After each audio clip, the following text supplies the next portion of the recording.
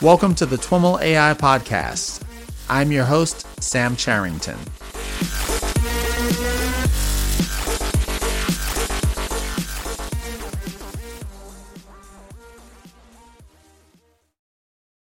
All right, everyone. Welcome to one of the very first TWIML Democasts. This is a little experiment we're running where, in addition to me and a wonderful guest, in this case, Luke Marsden, CEO and founder of DotScience, we've got a demo that you can catch. If you're listening to this via the podcast, I encourage you to jump over to YouTube.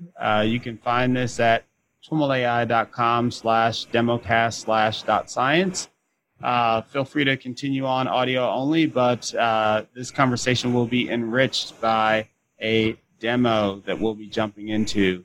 Before we get too much further, Luke, welcome to the TWIML Democast. Thanks so much for having me on. Let's get started having you introduce yourself to the audience. Tell us a little bit about your background and how you started working at the confluence of MLOps, DevOps, and machine learning. Absolutely. So, hi, everyone. My name's Luke Marsden. I'm the founder and CEO of this little company called DotScience. We are working on MLOps and making it easy for data scientists to deploy and monitor machine learning models on Kubernetes. I guess my background is very much I've come from the DevOps space, as have many of the people on the team. And I was deeply involved in the early days of Docker and Kubernetes, where my former startup, ClusterHQ, built the first data layer for containers, so connecting Docker containers to persistent storage, for example.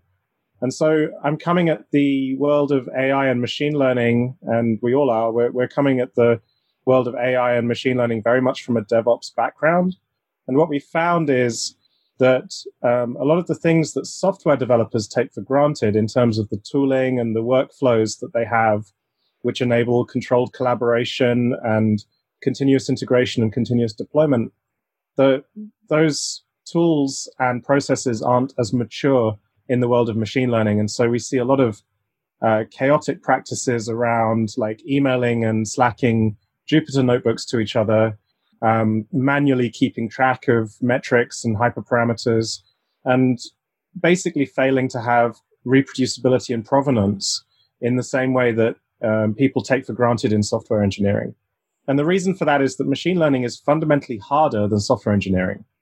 So that's where we're coming from, and that's what we built the DotScience platform to solve. I'm curious, when you say machine learning is harder than software engineering, I'm curious what that means to you. I imagine that not many people listening to this show will disagree with that, but I'm curious why you say that. Yeah, sure. And actually, if you don't mind, I'll pull up a slide that I used to describe that problem in particular. And what I mean by that is that in the software development lifecycle, we have this code, test, deploy, and monitor process. And that, of course, has its complexities and its subtleties, but fundamentally, that is what software development and DevOps with software is about. But when you start thinking about models as software, and when you think about machine learning models as deployable artifacts, then you realize that there's more complexity in that space because there's data and there's models, as well as the software which trains the models. And when you've trained a model, then you get metrics coming out of the model as well. And so you've got lots more moving parts, basically. You need to be able to keep track of the data, which version of the data set you trained the model on. You need to keep track of which parameters you use to train the model. And all of these go into what we call data runs and model runs. So a data run is where you're tracking the relationship between some input data and an intermediate data set. So, for example, you're taking raw data and you're turning it into a training, test, and validation set for training a model. And then what we call model runs are where you are training a machine learning model on a certain data set, maybe that intermediate data set that was the output of the last step. And then you're creating a model, and it's that artifact that's deployed into production and then monitored. And it's more complicated. There's more moving parts, and if you're not careful, it's quite easy to get into a mess. Nice. Before we jump too deep into this and transition into the demo, Dot Science was a founding sponsor for our recent conference, TWIMLcon AI Platforms. Your team, Nick in particular, presented on MLOps generally, but also a manifesto that you guys are evangelizing. Tell us a little bit about this manifesto. Absolutely, and it was a real privilege to be a founding member at the TWIMLcon. It was a fabulous conference for us. Really, kind of AI platforms is obviously what we do. So it was a really relevant conference for us, and thank you for hosting it. And the manifesto that I'm talking about is on the website here. And it basically says that in order for machine learning as a discipline to be production ready, to be mature, and to get to the same level of sophistication that software engineering and DevOps does, then you need 4 characteristics. It needs to be reproducible, accountable, collaborative, and continuous. By reproducible, I mean that someone else has to be able to come along and reproduce the model that I might have put into production 6 months ago, even if I've left the company, for example. Accountable means that you need to be able to hold the model to account in the same way that you hold humans accountable for their decision making, which at least means knowing who they are, as in which model it is, which version of the model, and on what basis it's making its decisions. And by that I mean which data it was trained on, at least. Collaborative is about being able to collaborate between multiple people without treading on each other's toes, in the same way that GitHub has enabled asynchronous distributed collaboration for software engineering. And continuous is really about being able to deploy a model automatically and then statistically monitor it for drift, and then take that back around into the model development lifecycle again. So that's where we're coming from with the manifesto, and it's proving to be something that's resonating with a lot of people. I was talking to a guy in Japan just this morning who saw the manifesto on Twitter and reached out and wanted to connect. So it's definitely working.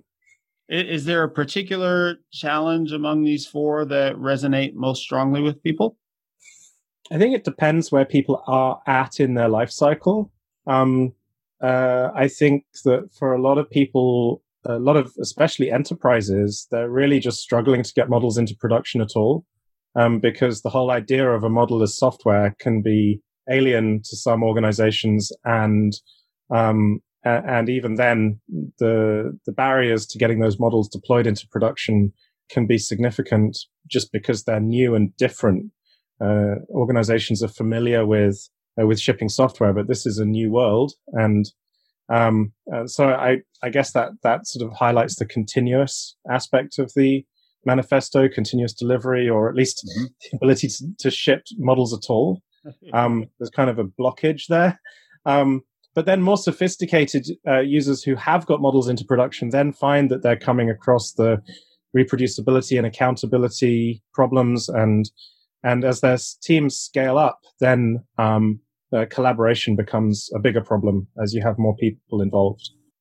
Yeah, one of the things that I've written about in kind of talking about this space, in particular in the machine learning platforms ebook that we published earlier in the year, is there's this, at least I observe, a tension between kind of products and companies that are going after this broad end-to-end machine learning workflow versus offerings that are kind of specializing in a particular niche or step in the workflow that have the luxury of going a lot deeper. I'm curious, do you see that tension as well, and how it manifests itself for you? Sure. I mean, there's certainly a lot of product to build. When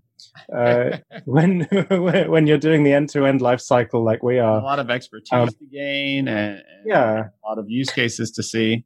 And I think, I mean, that's where Dot Science being open and interoperable comes into play. We have a little spiel about that on our product page here, but I think the key point there is that we're doing everything that you need in the life cycle well enough that you can just pick up .science and use it out of the box for probably the 80% use case. And because we come from a background of data versioning and provenance tracking, we're really strong on the development side and the reproducibility, data versioning and provenance. The pieces around deploying to production and monitoring in production are newer, but we also have a lot of expertise in the team around Kubernetes and CI and continuous delivery and such. But I guess what I'd say there is that if you need to do something more sophisticated than what we currently support on the deployment or the monitoring side, for example, it's super easy to plug .science into your existing CI system, for example. And so we're announcing a partnership with GitLab in the coming weeks, where we are also going to support building your Docker images in GitLab rather than inside .science. And yeah, that philosophy of not being a walled garden means that, yes, we provide the end-to-end, but also if you want to swap out one of our sort of lightweight built-ins with something more sophisticated, then we're also providing the hooks to do that. So I guess that's how we're tackling the end-to-end depth versus breadth challenge. Mm-hmm. Sounds a lot like you're taking a cue from the original Docker motto of batteries included but replaceable. That's true. And actually, it's funny you mention that, because I was very involved in Cluster HQ in trying to make sure that was actually true for storage plugins with Docker. Uh-huh. And adding the right hooks in at the right time is essential. And I could talk about that for a lot longer than we have time on this podcast. You mentioned that the core of the company's DNA, at least from a product perspective, is the storage aspect and what that enables from a provenance perspective. Can you drill a little bit deeper into that aspect?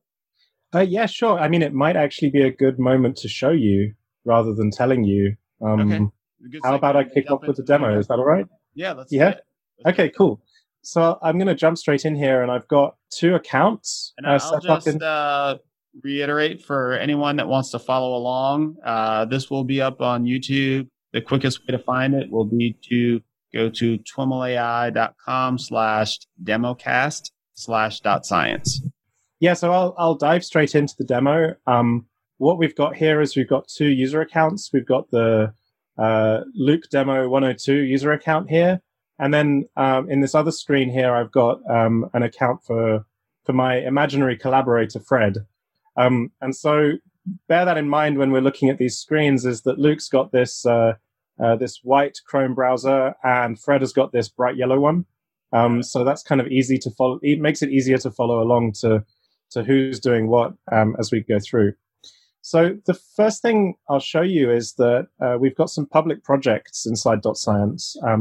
And they are kind of like sample projects. So as soon as you go into .science, this is a brand new account. I can go into the road signs end-to-end example, and I can fork this project. And so just by clicking the fork button, it creates that fork. And so what you'll see is this notion of forking is very similar to GitHub's notion of forking. And it does enable this sort of style of collaborative or constructive collaboration. So what exactly have I forked?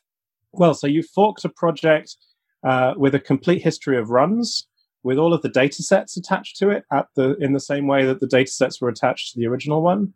And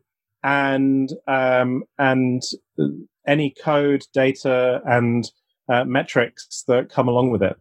Now, the only run in this project actually is the run which uploaded the files originally. So at the moment, this project isn't that interesting, but we'll change that. So the next thing I'm going to do is I'm going to hit this button to start Jupyter.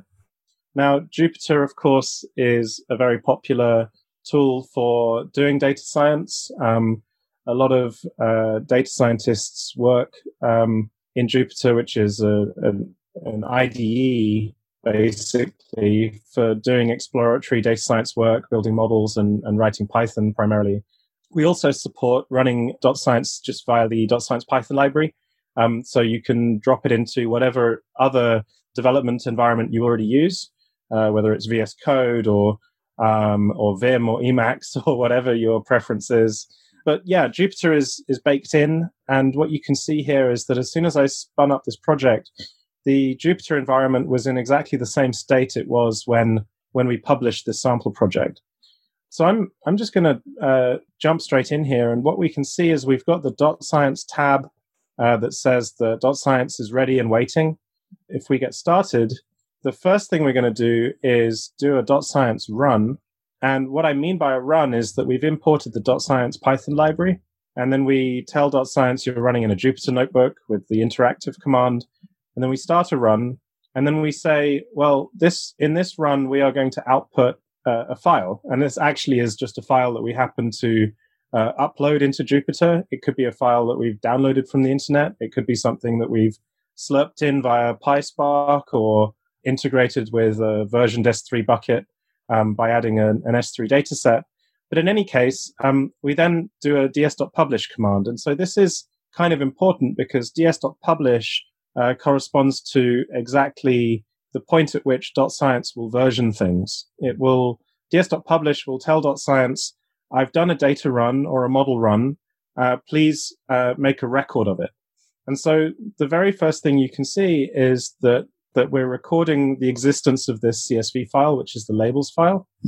And then if we go to the runs here, we can see that run has been recorded. And the interesting thing about this run is that we've got the provenance information for what that run did. It said this version of this code running created this version of this file.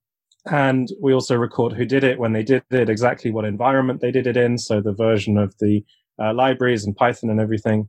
And we're also recording the exact version of the notebook. So you can see the diff between the notebook before and the notebook now is simply the addition of this .science run metadata, which is how .science picked up that run happened. So let's jump back in. I know we don't have very much time to go through all of this, so I'll go fairly quickly. The next run that we're going to do is a conversion. We're going to convert that CSV file into a JSON file, and that's because that's needed for one of the later steps. And so let's look at the provenance for this. Well, the provenance for this is slightly more interesting now because we can see that it's kind of joined up. This version of this JSON file came from running this run in this notebook, which read in as input this CSV file, and that CSV file came from this run. And so we're kind of building up this map of what's happened to get us to the current state.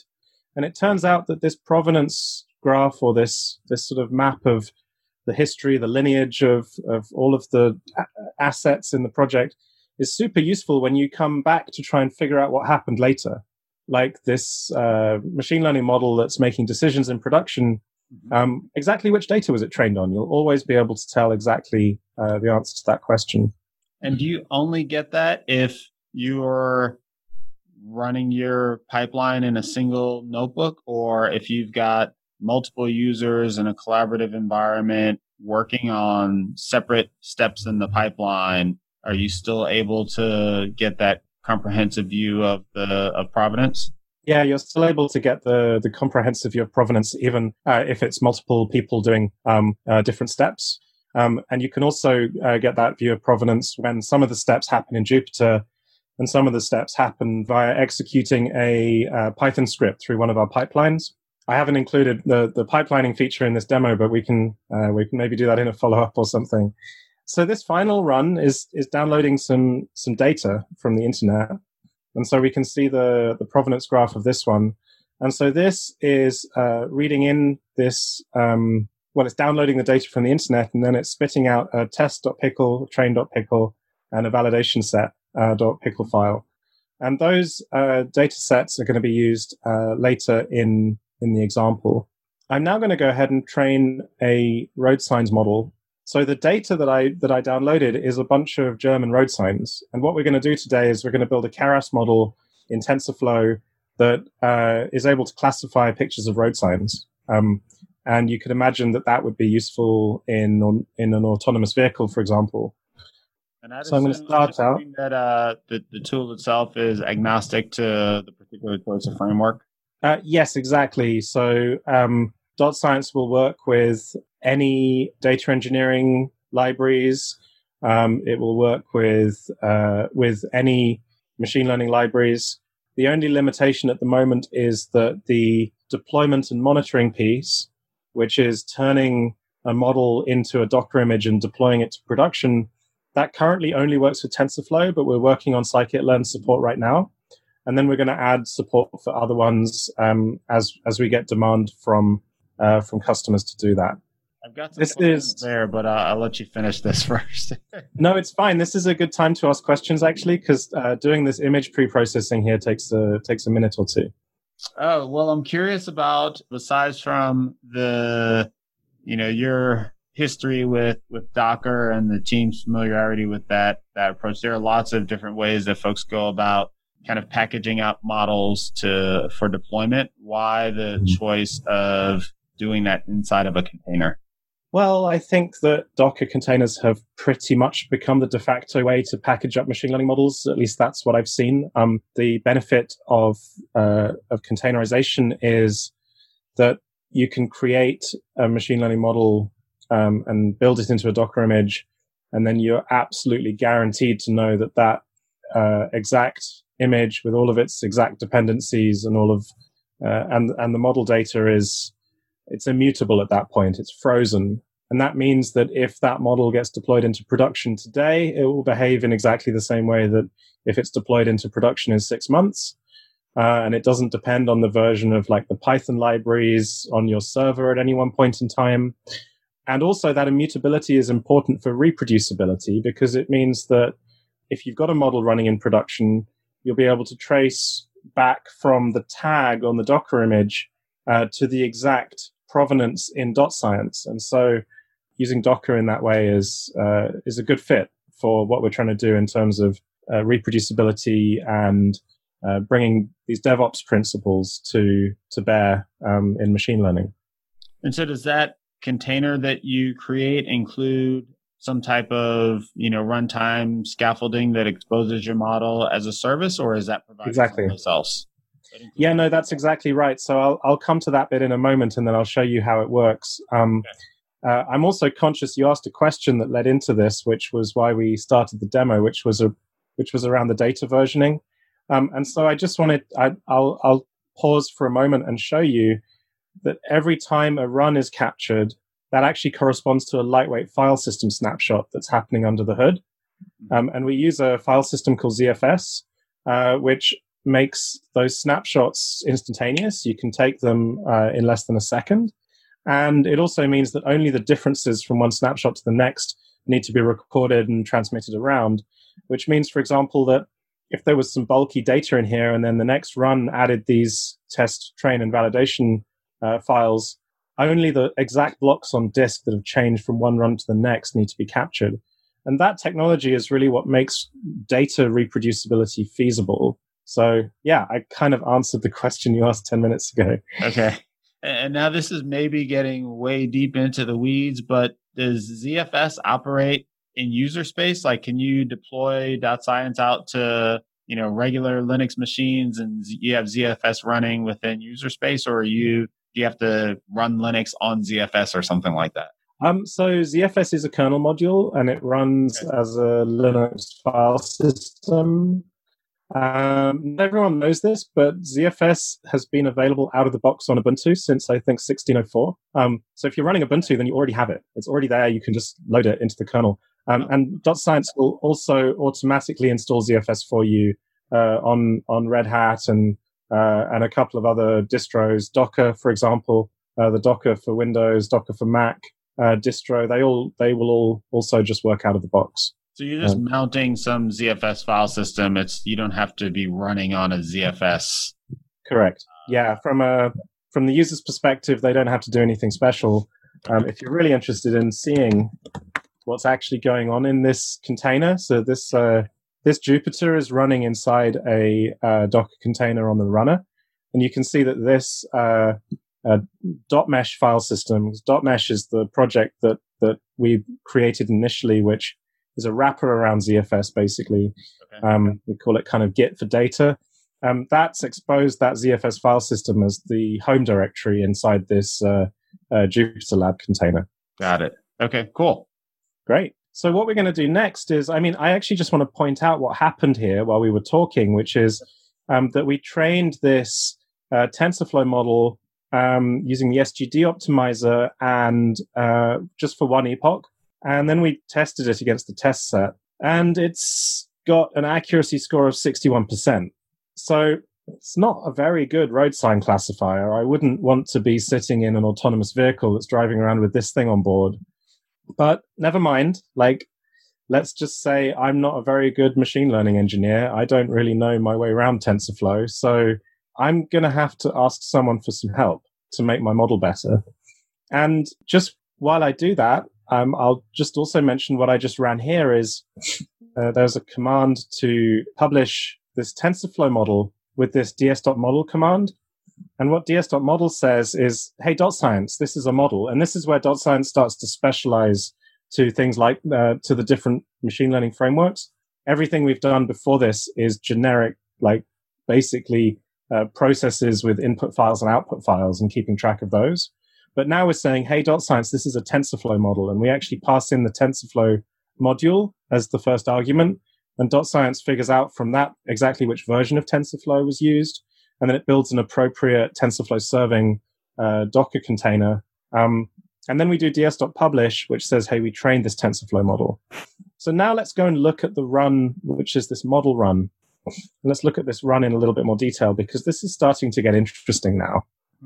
We can see we have this piece of code that ingested the sign names CSV file. We also have the code which downloaded these three data sets, and those all went into this code which trained this model. And the model, the code which trained the model, then created these four files: the classes file, and then the various TensorFlow model files. And it also kept track of which parameters we used, the epochs and which optimizer, and what accuracy score we got. So at this point, it's also worth pointing out that we've got this Explore tab for Metric Explorer. And so it's possible to say, well, this run at this time by this user got this accuracy score. And obviously this plot becomes more interesting when there's more than one model. So at this point, I throw my hands up and say, I'm not very good at TensorFlow. I need to bring in an expert. And fortunately, one of my colleagues is an expert at this stuff, and his name is Fred. So I'm going to add Fred as a collaborator. And then as soon as Fred has been added as a collaborator, he can log into .science, and then he can start to take a look. And so Fred comes in, and he can take a look at the run. And because he's an expert, he can take a look and say, okay, well, I can see that you trained this model with this data set, fine, and so on. But he can also say, oh, look, these parameters, that's not very good. So he can leave a comment for me, and he can say, parameters look dodgy. Let me have a go at improving it. I'll fork it and make a PR for you. And then, of course, from my perspective, I can go in and I should be able to see the comments on this run. And we're going to plug this all into Slack so that everything's collaborative and people can get notifications of these comments. But even without my permission, because I've added Fred as a collaborator, Fred can do some asynchronous collaboration with me. And so he's gone and created a fork. And now his fork has got exactly the same set of runs in it that mine has. But the interesting thing is that Fred can now kick off a separate Jupyter instance that is, it's separate from mine. Like, we're not going to tread on each other's toes. It's actually running on a separate VM in a separate container. But we're both able to carry on doing work and make progress on improving the model in parallel.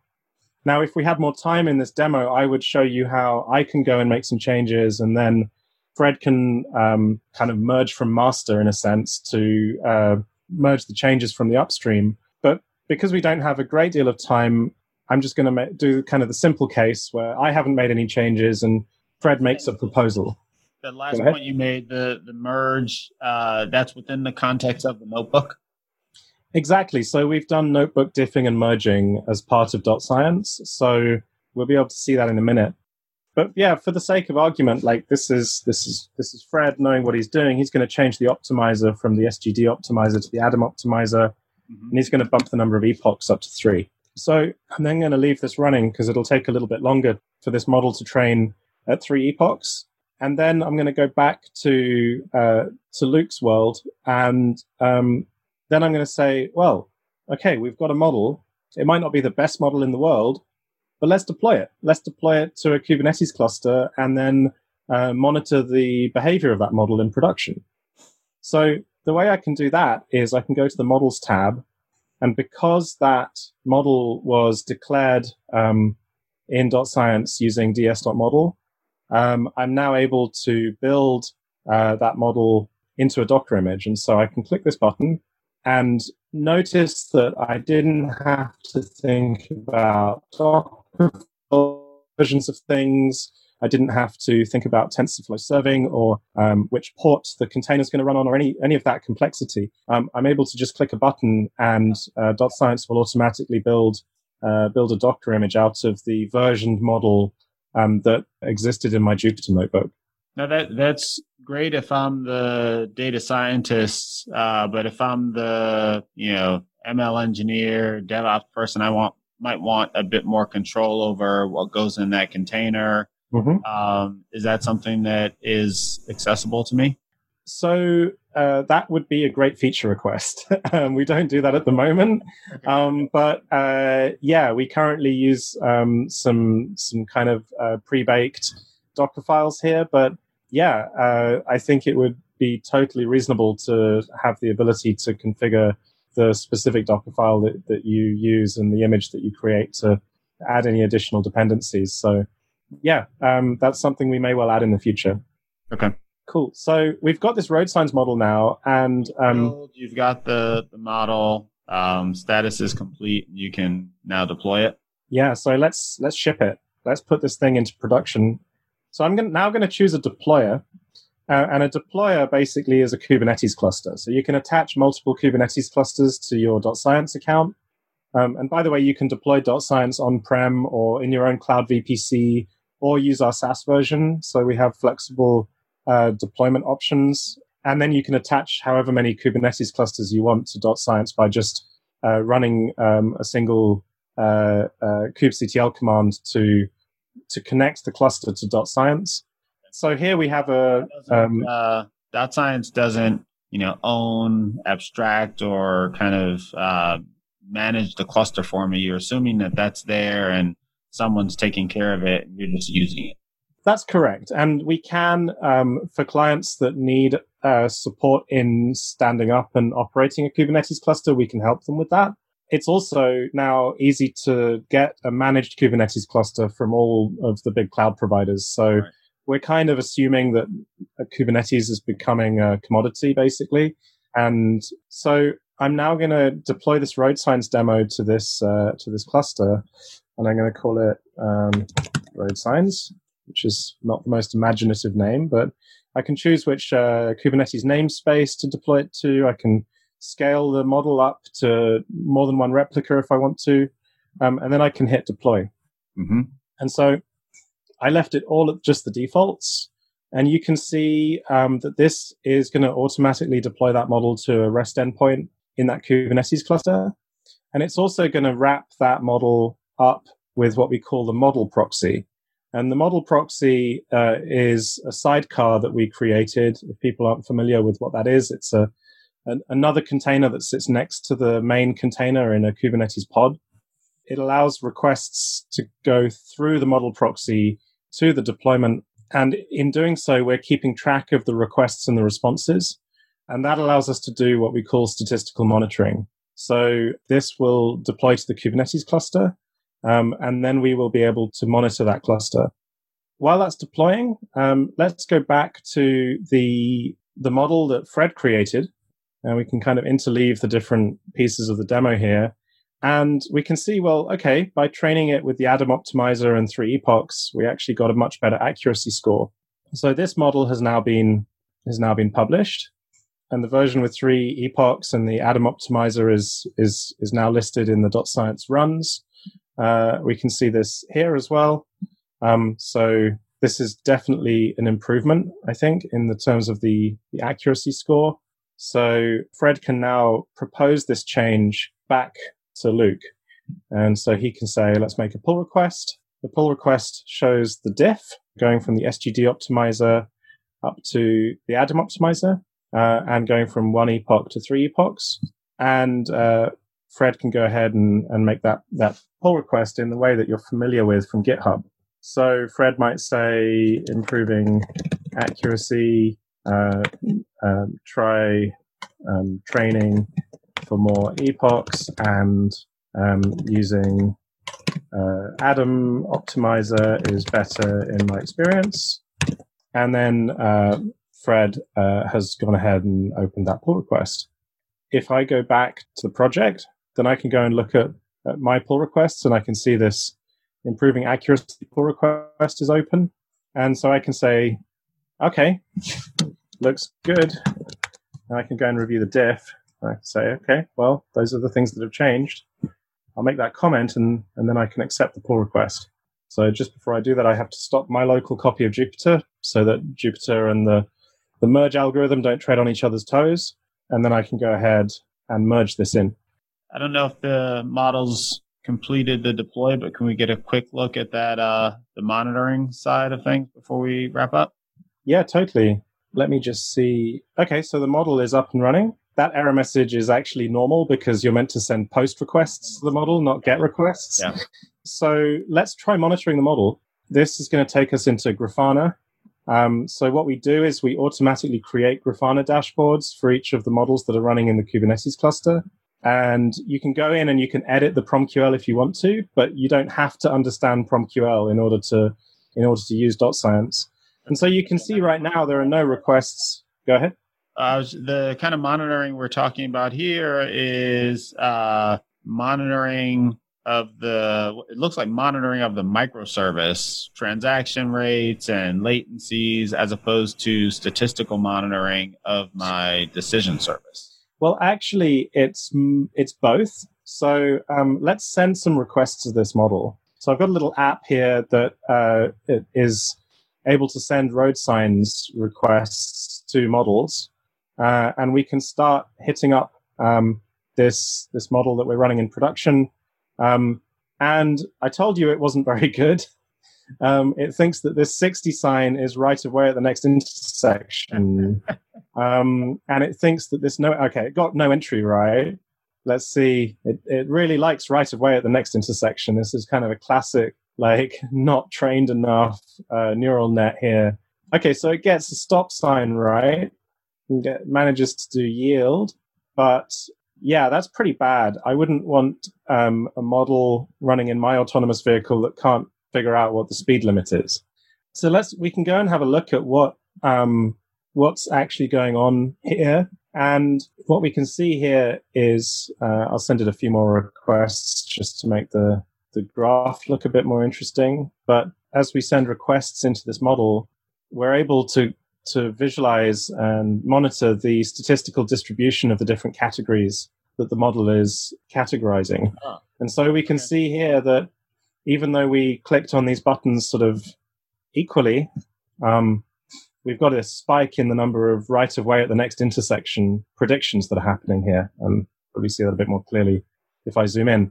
And so using this statistical monitoring technique, you can set up tolerances, and you can set up, using the Prometheus Alert Manager, you can set up alerts to actually page a data scientist, if the model in production is misbehaving or behaving outside of the normal bounds that you would expect. And so one example would be that you might expect there to be a certain proportion of road signs that are classified in production would be stop signs. And if the number of stop signs that you're classifying in production drops below the expected threshold, or even if it drops to 0, then something changed. Either we deployed a bad model, or something changed about the world. And it turns out that these road sign classifiers the model that we trained isn't capable of classifying stop signs in the snow, for example. Like stranger things have happened with machine learning models. So that's the statistical monitoring side of it. And I guess just to sort of finish the demo here, what we can see is that this model that Fred contributed, we can now go ahead and build that model into a Docker image. And that you can see here that the accuracy has jumped from 61% up to 86%. And so what we should be able to do quite easily is deploy that model to the Kubernetes cluster and then observe that in actual real world testing, i.e. that this application that we built here, that the model is able to do a better job of classifying that 60 sign. So I'm going to make a new deployment. I'll just call it road signs 2 because now, I saw one of the options there was replace existing deployment. Does that stand up your model behind an existing endpoint so you can update it without, while it's running? Live update? Yes, exactly. Okay. Yeah, and we're going to soon add the ability to have named deployments. So you see at the moment, every endpoint is just a random URL. But we're going to add the ability to name them, and then you'll be able to have like production as a name for your deployment and staging as a name for your deployment. And that's going to be pretty useful. Anything fancy like canary deployments or things like that? That's on the roadmap. Like once you've got more than one model, you definitely want to be able to test them against each other in the real world. So canaries and AB is definitely on the roadmap. So yeah, let's try out this other model. This is the new one we created, that Fred created. Oh, and it's better. It's not perfect, but at least it recognized it's a speed limit sign. So I'm going to call that a win. Unless there's any other questions, I guess that's kind of the end of the demo. Awesome. Very cool. Very cool. I think we covered a lot of interesting ground here. Any kind of parting thoughts from your perspective? I guess, one of that original question that led us into the demo was around kind of what enabled the provenance and the things you're doing on the data side. And it sounds like that's the capabilities you built on top of ZFS. Would you say that that's kind of one of the core differentiators of what you're doing, beyond the user experience that you put together? Yeah, totally. I think what we're finding is that, number one, companies need to get models into production and monitor them. Yep. And if you can't get a model into production and then monitor it and tell what it's doing when it's running, then you can't get business value out of AI and machine learning. So that's kind of like level one of your hierarchy of needs as an AI team inside an enterprise.